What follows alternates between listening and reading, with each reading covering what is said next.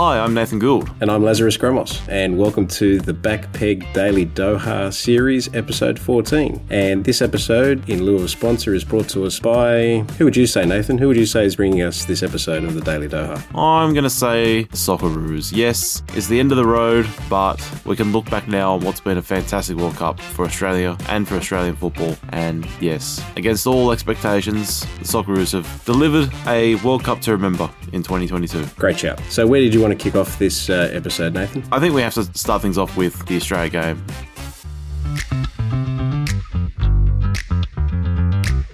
Yes, 6 o'clock. Everyone was out and about. I saw so many pictures and videos of all the live sites around Sydney and in Fed Square, of course, again, and at Amy Park as well. They opened that one up for a lot of people because Fed Square got pretty full very quickly. I think it was 3 or 4 hours before kick-off. They said the Fed Square's full. If you want to come out, go to Amy Park instead. It's fantastic that everyone got out to see the Socceroos, whether you're in Sydney, in Melbourne, anywhere else around the country. Well done on getting out and about. Unfortunately, we didn't get the result that we're all hoping for. Not expectant, but hoping for. And yes, I think overall, Laz, I can say that I'm disappointed, but proud of this team. Yeah, I agree with you, Nathan. Disappointed today, but proud of the effort shown by this team. We'll get to the football part of it later, but it's an absolute joy to see football take over the country in this way, just in the national psyche for a brief period in time, because people can't tell us that this isn't a football country or a football-loving country. It is. No other team, aside from the Matildas, can unite the country the way that these two teams do and these two sporting brands do. It's just an amazing thing where we can see that this country loves football. It is the most popular sport in terms of participation, and that's our strength as a sport. So it's time that, and the times for what this will mean and, the post-mortem of what happened will come in coming days. But the atmosphere generated at places like Federation Square and Tumbalong Park in Sydney, and there were several places around Sydney for that matter, which did have live screens, which were very well populated as well this morning. At 6 a.m. in the morning, on a Sunday morning. No other team can do this. Yeah, your sentiments there about being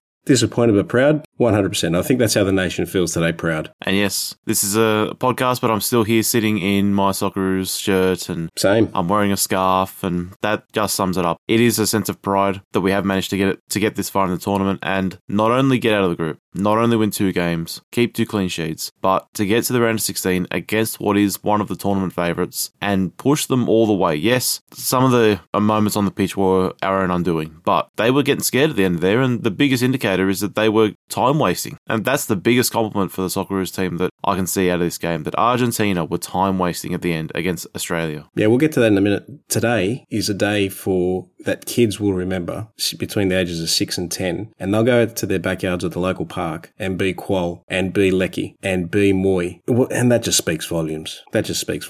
Now, it's up to Football Australia to take the ball and run with that. But like I said, there'll be a discussion on that point in days to come and, in other forums. And we'll obviously have that discussion here in the future. But, let's get to the football, because that was in its own way a dramatic match. And to your point, Argentina they were on the rack in the last 15 to 20 minutes. They certainly were. And that chance right at the end, Qual, wow. I'm still thinking about it now. So that's the save of the tournament. It is. I'm not saying that lightly. For mine, Emi Martinez just proved he's been doing it at Villa all season, but that is the save of the tournament at that point in time. Just incredible. Because if that had gone in, it would have gone to extra time, and Australia would have had all the momentum. Oh, yeah. Not saying that we would have gone on to win it, obviously, but we were right in the fight at that point. And we had 1 or 2 other chances. That run from Aziz Beige. I don't know what, he was possessed by Messi's spirit or something. Beating 4 players. Aziz Beige. I couldn't believe what I was seeing. What a tackle by Lisandro Martinez, or that interception there, just sliding, it was, when Beige hit it, he must have thought this is going in. And just out of nowhere, Martinez just with the block, and just incredible. Absolutely incredible defense. That was last gasp defense as well. We had our chances. We had chances. We can't say that we didn't. And the interesting thing was the first half hour, first 35 minutes, up until Messi scores that goal, Australia looked really good. Really good to hold the result, the 0-0, for as long as we could. But, geez, that moment of brilliance from Messi. And did Beige lose his head? But, Mark Bosnich and Craig Foster made a good point on the SBS coverage at half-time, saying that, cooler heads had to prevail, and maybe Beige, let Messi get under his skin, or Messi just antagonise him just that little bit, right, in his own way.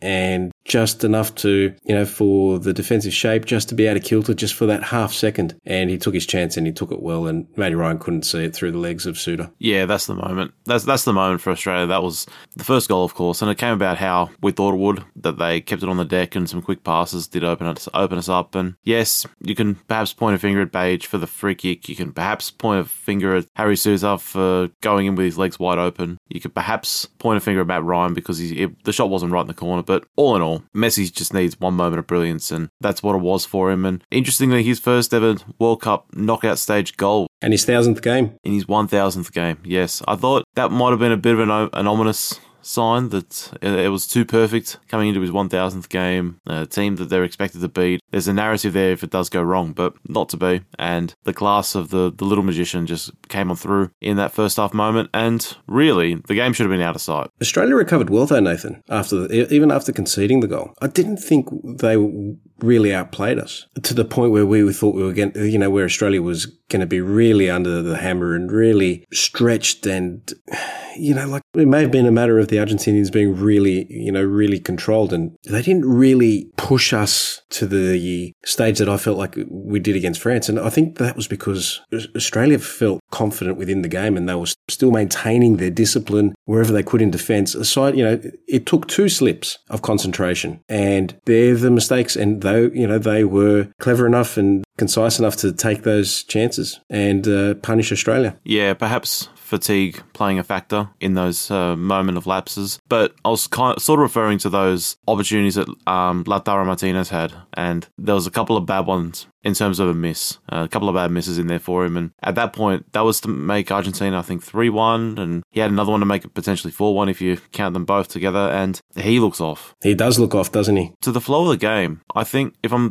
trying to look at it objectively, I think Scaloni has pulled off a blinder in terms of what he set out his team to do, because the biggest threat for Argentina in this match was always going to be on the break, the way that we scored against Denmark and against France, and to some extent against Tunisia. It is winning the ball towards our own goal and just hitting it long and finding space in behind. And the best way for teams to score against us is when we are caught out. We're not set in our middle low block, whichever phase of the game we're in. And Argentina sitting off us a little bit, that opened us up a bit, and that's how they were creating some of those chances. And there wasn't as many bodies for them to go through to try and get a shot off. I think that, yes, you can point to that Australia were confident enough to be on the ball and retain possession, and there was good spells where we did retain possession, but up until the end, up until maybe 65 minutes or so, we didn't really threaten the goal. And when Australia had a lot of the ball, Argentina were comfortable. But you know what? To that point, Nathan, I think the criticism I have up until the 65th minute mark is that we weren't composed in the final third. It made a difference. Like, Arnold got his substitution spot on, though, again, right? Hrustic made a difference. I just would have liked to have seen him come on at halftime, because that's the composure that we were missing when we were going forward. There were some options, but not a lot. So when we were going forward, who could we play in on goal? And that's why I was posing yesterday the scenario that, do we play Hrustic from the start to give us that creativity? It kind of fell into our hands a little bit as well, because Scaloni made the call at the 50th minute mark to just go 5 at the back, which was fascinating. Yeah, and he showed great respect to Australia in terms of taking the game seriously and not saying, okay, we're 2-0 up, that's it, job done. And good on him for keeping his players focused and doing the right things to see out the match. And I think Scaloni had a blinder tactically on a personal level for him. And not that he showed up, Arnold. I don't mean that he showed up, Graham Arnold, when I say that, but I was really impressed by Scaloni on the sideline. Scaloni didn't look comfortable at all at any stage during the game to sit back and actually, you could see, every time they were panning to him, he was thinking, he was looking at the game and going, okay, where do I need to plug in any gaps here to consolidate what we have? The momentum was naturally going to come with Australia, and Australia had to go forward, and that's where Arnold got his substitutions spot on. But it just made for fascinating viewing for the last 20 minutes as well. And all this ties into my overall feeling that, yes, disappointing to go out, but pride that we didn't look out of place on this stage, and we were taken seriously by one of the tournament favourites, as we say, and given our due respect as a team, and just overall really impressed. So hats off to the Socceroos, hats off to Graham Arnold and his team for what they've been able to achieve this tournament. And our general theme throughout this podcast series has been that this is a young Socceroos squad with a view to the next World Cup, and we'll be looking to get out of the group again, whatever format they decide to go with FIFA. We'll be looking to get out of the group again and be in the knockouts for a second World Cup in a row. Yeah, no, I agree. Look, I feel for Matty Ryan. He wouldn't be in a good place today, although he did pull off some great saves after the mistake. It's unfortunate that keepers make a mistake and it's amplified because it counts on the scoreboard. And should he have just gotten rid of it and cleared his line? Yes, because he was flirting with danger like that in the first half as well. However, he's got the confidence, generally speaking, to play with his feet, and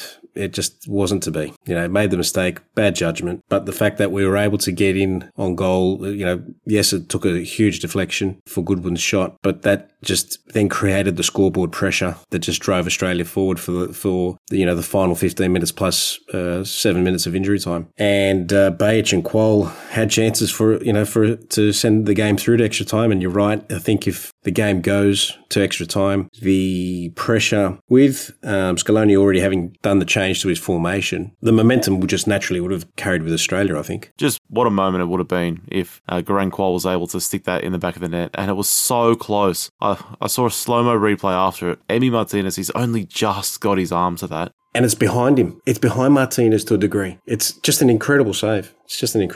What was our highlight of the Socceroos World Cup campaign? Across the 4 matches, yes, on the pitch, it has to be the Lecky goal that sent us through to the knockouts. But if you ask me overall about the campaign, I think it is seeing the scenes back home. It is an influence of the camp on football in this country, and it seems as though that we're back on the right path with Australian football now. And for 4 or 5 years, Australian football was on its knees in this country. And there's a lot of factors that go into that, both valid and otherwise. But at the start of this football season, I did start to feel a pulse with Australian football in the A-League, amplified by the recent Sydney derby, where it was a fantastic atmosphere. And then now I can say that the Australian football and the A-League is back, properly back, because people are asking, when's the A-League back? When can I go and see some games? So hopefully we are going to see a bump in ratings, a bump in attendances, a bump in interest in the game, and there's still a lot of work to do for the APL and Football Australia, but there's a massive opportunity here, and it seems as though we're heading down the right path again. So to answer your question, Lazarus, about my moment for the World Cup, it is the scenes that we saw at all the live sites around the country. You stole my thunder there, because that was going to be my moment off the pitch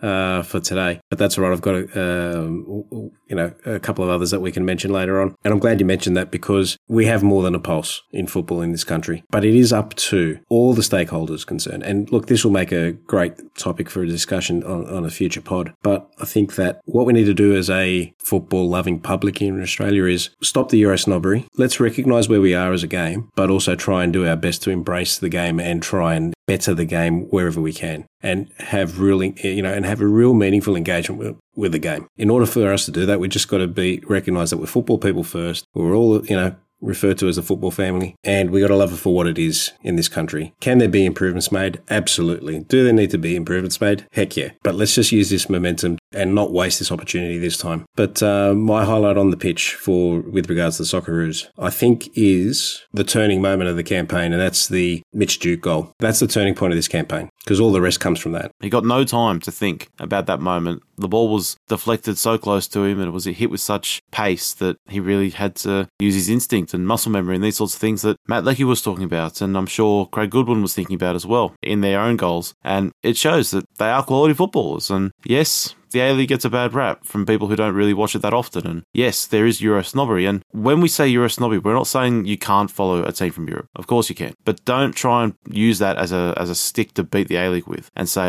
this is rubbish. It's not as good as the Premier League, so I'm not going to bother. That's not the point. That's not why you should follow football in this country, because you're expecting it to be better. It's not the case like rugby league, where it's the best. The NRL is the best rugby league competition in the world, and therefore you don't have to bother with anything overseas. It's about growth, it's about development, and it's also about patriotism as well. So get behind the A-League, get behind the Socceroos beyond this 2-week period, get behind Australian football, because there is so much improvement, there's so much room to grow, and it'll be worth your while, because there is good times ahead. Oh, agree. Yeah, good note to finish the Socceroos campaign on at this point, that's for sure. Unlike what happened in the earlier round of 16 match that took place this morning, which kicked off this round of 16 in this World Cup. My word. Yes. The Dutch 3-1 winners over the USA. And we were talking yesterday about how this might be a tricky game for Holland. And wow, the Americans, how disappointing were they? Very. First and foremost, we'll come on to the Dutch in a second, but the Americans, wow, they just did not turn up whatsoever. And they were loose with the ball, they were careless with the ball, but just with the goals, the defending was shocking, particularly the second one, that it was a carbon copy of the first goal and they didn't learn their lesson. And the complete collective was to blame because it was the exact same goal. The Dutch scored the exact same goal twice. Denzel Dumfries down the right, little bit of a dribble, cut it back to the edge of the box and a first time finish into the bottom corner. And where was the American midfield to track these runs? Yeah, I'll tell you now. Outplayed, outcoached, out-strategized, and with less physical effort than what the Dutch put in. Sorry, with more physical effort, I should say, than what the Dutch put into the game. The Dutch are the dark horses, based on what I saw this morning. They can only play who was in front of them. This was the best performance from the Netherlands so far at this tournament. Measured. Measured is the right word. And they didn't overextend, and that does all come back down to the manager. Louis van Gaal, he's a tactically astute manager. He knows what he's doing, and Greg Berhalter, you're right to say, was outcoached because the way the Dutch approached the game, yes, America had a fair amount of the ball, but they were just controlled. The Dutch never really looked too ragged. The Americans started really well in the first 10 minutes, but beyond that, Netherlands were the better team, and they didn't look that troubled. They basically fell into a trap because what happened was their midfielders got pulled out to the side, basically leaving one midfielder in the middle there. And when the Dutch went forward, it was 2-on-1 every time. So many times during the game, the Dutch had laid pressing traps for the Americans, and they fell for it every single time. It was over and over and over. The amount of passes that came into midfield from both Ream and Zimmerman into the midfield only for them to get swamped immediately and turn the ball over the Americans, they just didn't learn their lesson, no matter what it was. Whether it was those pressing traps in midfield, whether it was the defending for the goals, the marking for the third goal, no one in that American defence knew where Dumfries was until the ball was in the back of the net. Non-existent. And to have that lack of awareness at this stage of play, right? Yes, we've said that the future does look bright for the US, but they've got some lessons to learn from there. And maybe it's a blessing in disguise for them because in 4 years, I think this will serve them well. That third goal, I'm glad that you mentioned that third goal because that, at this stage of the tournament, is a killer. It is that simple. You leave someone that free, unmarked at the back peg. There's only one result. There's only going to be one result there. And he was a danger man the entire game, Denzel Dumfries. So I don't know how he can see what he did in the first half and then still decides, that's all right, we don't need to mark him. Don't need to worry about him. Yeah, we'll just leave him at the back peg there. Just let him, roam around there and just graze. Just insane. And the fact that nobody's tracking him. No, nobody's actually got him in. Like nobody actually was aware of him to actually have Dumfries in front of him, basically, right? He was just left loose completely on his own. The first goal for the Netherlands is probably the best team goal. I mean, yes, the Americans let them play to a degree as well, but the amount of passes that go into that goal is just an absolute thing of beauty. And it's total football, huh? Yeah, that's right. And here comes the Dutch. Yeah, no, look, total football. Absolutely. I mean, it was a thing of beauty. That's tiki-taka the way that you should see it, right? Not just possession for the sake of having possession. Possession with purpose. That was it. Yes, it is the best team goal that I've seen in this tournament. There's been a couple throughout the group stages from some good passing moves, but just fantastic. They move the ball so well up the pitch, down the right, and I was overall impressed by what they delivered, and it's better football than what we've seen from Holland so far at this tournament, and maybe they were just getting the results they had to in the group phase. I don't know if that was the plan. It's worked. It has worked if that was what they set out to do, and they got 7 points on the board, they topped the group, and now they've got a very tricky Argentina in the quarterfinal to come up against. What a quarterfinal this is. Yes, we're hoping for new nations to get further down into the tournament, but Netherlands versus Argentina, 2014 semi-final, 1998 quarterfinal, 1978 World Cup final. Jeez, there's a lot of history, World Cup history associated with this match. Can't wait for it. Big time. Really looking forward to it. And based on what we saw this morning, I'm probably speaking with orange tinted glasses, but I would make them slight favourites heading into the game based on what we saw. Yes, Argentina are fantastic and they'll probably rise to the occasion, but the Dutch look much more comfortable than Argentina did. Not just to be against you, Nathan. I'm going to stick with my pick of Argentina. They're my tournament pick. I'm going to stick with it. Although the Dutch present a different set of problems now as well, because you don't know how good this Dutch squad really is, because they haven't really exerted themselves, which is scary. But I think Scaloni will be will be fully aware of that when he sees the tape on all of Netherlands' games in the last little while. Yes, and just before we move on, a word on Memphis as well, getting on the score sheet. His first goal of the tournament, his best performance so far, and it has become quite clear that he was not quite fit for the group stage. So he's getting back to his fitness, and perhaps we'll see the Memphis Depay of the last couple of years and not the one of the last couple of days. Yeah, no, I agree. So what was your moment of the day, or your highlight of the day? So my moment away from the pitch is the scenes in the Dutch camp following their win against the USA. They put a short snippet out on their Twitter, and it's just a party atmosphere and great scenes to see. I love Louis van Gaal at the end of that clip. He's got his phone out, recording and holding it out with a straight arm, like you would expect someone of his age to do, and it's just a great watch. Don't be ageist, Nathan. No, I'm not being ageist. It's just funny. Oh dear. Yeah, no, I agree with you. Yes, but it looks like a great time. They've all got little handheld masks to put in front of their faces. They swapped each other around, and yeah, it looks like a party. I'm sure following that, Louis van Gaal would have told the players, all right, enough of that. We're focusing on Argentina now, and I hope that is the case. That yes, they're in the quarterfinal, but as you mentioned, Lazarus, they are looking to be a bit of a dark horse. They've got much more in the tank, and there is an opportunity here for them to knock off Argentina. I've got two. So obviously, my first moment away from the pitch is the crowds at the live sites around Australia, and congratulations to all concerned for actually getting that done. And well done to everyone that attended a live site this morning or watched it from home and that had been enamoured with the Socceroos during this World Cup campaign. So hopefully we can keep this feel-good factor going for as long as we can. But something did take my eye this morning, which was quite interesting. Matthias Ginter from Germany was part of the 2014 World Cup winning squad, part of the 2018 squad, and part of the 2022 squad. Did not see 1 minute of tournament play during the 2014 and 2018 campaigns. Hansi Flick puts Matthias Ginter on in the 90th minute of this campaign, in the 2022 campaign against Costa Rica. Yeah, I did see this.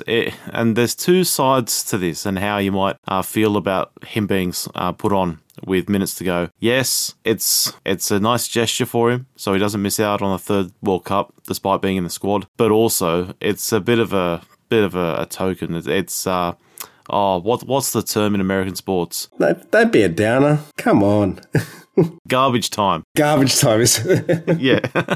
I didn't know garbage time. There you go. Jeez, that's a bit of a put down, isn't it? It is a bit. So, essentially, it's a blowout. The game's done, so they take the best players off and either put kids on or rotation options to prevent injuries and that sort of thing. Yeah, gotcha. He can now say that he's played in a World Cup, but I don't know how often he's going to bring it up because it was in a rather poor tournament for the German team. Doesn't need to bring it up, but at least let the history book show that that's actually happened. And good luck to him. And he's done something that a lot of people aren't able to do, and that's actually step onto a World Cup pitch during a World Cup game, representing his country. So nobody can take that away from him, Nathan. Not even you with your with that kind of cynicism. Seriously. Nah, but all jokes aside, congratulations to Matthias Ginter for being in a World Cup, and well done to Hansi Flick for chucking him on as well. Yeah, I agree. Good on you, Nathan. So let's turn our attention to tomorrow's action, and we've got two more matches from the round of 16. At 2 o'clock, we have France against Poland, and at 6, we have England against Senegal. Let's start with the 2 a.m. game. The French, the winners of Group D, up against the runners-up from Group C. Poland could very easily have been Mexico in this game. Not to be. Here we are, France against Poland. They've met once in the World Cup before, in the knockout stages back in 1982, and Poland went through 3-2 winners. Yeah, and I think that was a really big upset at the time as well from having seen footage of that game. I was 6 years old at the time, so it was my first cup that I can remember, but I don't recall seeing that game off the top of my head. But knowing that the French at the time were 1980 Euro winners, I think, or 1980. Well, I know that they were in contention for the Euros because Michel Platini was obviously a strong part of the French squad there. But let's move to the modern day. This French side, defending world champions, don't read too much into the game against Tunisia, given the amount of changes. They should be at full strength for this game. And Poland weren't that impressive against Argentina, to be fair. In fact, I think Australia played better against Argentina than what Poland did. So, yeah, I can see the French taking care of the Polish side and allez le bleu. 3-0. I can't disagree with you, really. And Poland were good against Mexico. They should have won that game. And they were pretty good against Saudi Arabia, even though the Saudis had a lot of the chances and a lot of the ball, and Poland were able to hit them on the break. But that Argentina game is a big red flag for their fortunes in this match against France, because Argentina, as we know, a great team, much closer to the level of France than the other two matches for the Poles. And yes, I think they do come unstuck here. I can't...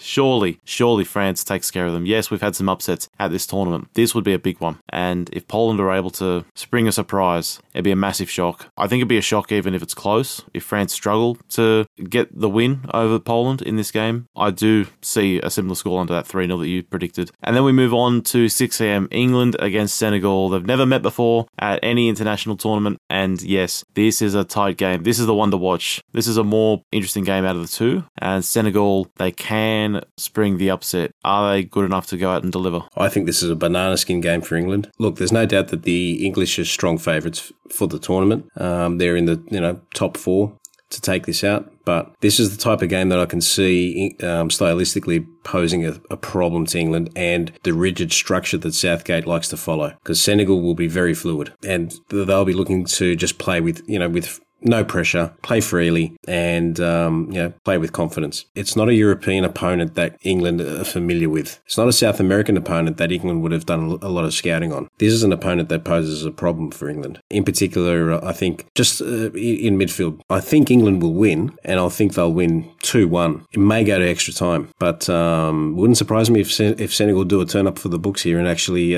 knock out England. Every top quality team gets a banana skin game, either in the round of 16 or quarter final, and I think this is England's banana skin game. Yeah, Senegal are more likely to pull off the upset than Poland are for tomorrow's games. They've shown that they're good at soaking up pressure in the Ecuador match. They did hold out their own. Yes, Ecuador scored, but for the most part, Senegal were fairly comfortable, and Kalidou Koulibaly, of course, getting on the score sheet and sealing the winner and setting up this match. I echo pretty much every point that you were saying, that this is an unfamiliar opponent for England, and in that alone, that requires a lot of work in the video. And Gareth Southgate, following the final group match, did say that he hadn't watched any of the Senegalese matches at that point. Now, since then, I'm sure they would have done a whole lot of video and a full tactics detailing and breakdowns and everything like that. They'll be ready for the game, of course. But 3 days preparation is not much for when it is a World Cup knockout game and there is so much on the line. And all these teams, like, we're talking about some levels of some differences between some teams' levels of quality, but overall, it's so tight amongst all the teams left in this tournament. And one mistake can cost you. One mistake, and you're looking at an early exit, and that threat is there for England in this match, and Senegal can punish. If Sadio Mane was fit for this tournament and fit for this game, I think I would make Senegal slight favourites on that basis, that there is so much pace and there would be so much quality in this team. No Mane, of course. So I'm not going to tip Senegal to go through, but they are going to make it very difficult for England. I will be thoroughly impressed if England are able to put a couple of goals past Senegal and ride it out and be comfortable. I'd be thoroughly impressed. And if that's the case, then fair enough. But I personally think the Senegal make it very difficult, and I do agree with you, Laz. It might go to extra time, it might go all the way to penalties, and this is the game to watch tomorrow morning. If you're looking for an opportunity to catch up on your sleep, perhaps the Poland-France game is the one that you could maybe catch up with later on in the morning, because from here on out, the rest of the round of 16 games are all really great matches, and they're all really close. I think they're all going to be really entertaining. The France-Poland game on paper, at least, seems to be the odd one out, but this one is well worth getting up for. Look, my concern about England is that Southgate in the past has shown a reluctance to change things in game, and I think that this is the kind of game that might actually catch him out. Surely Marcus Rashford's in line for a start here. The same thing could be said about Phil Foden. Yeah. They're the things that concern me about this England side. I think it's more not the playing roster, the manager, and his unwillingness to change in game, which if I was an England supporter, I'd be concerned, because if England happen to get past this hurdle,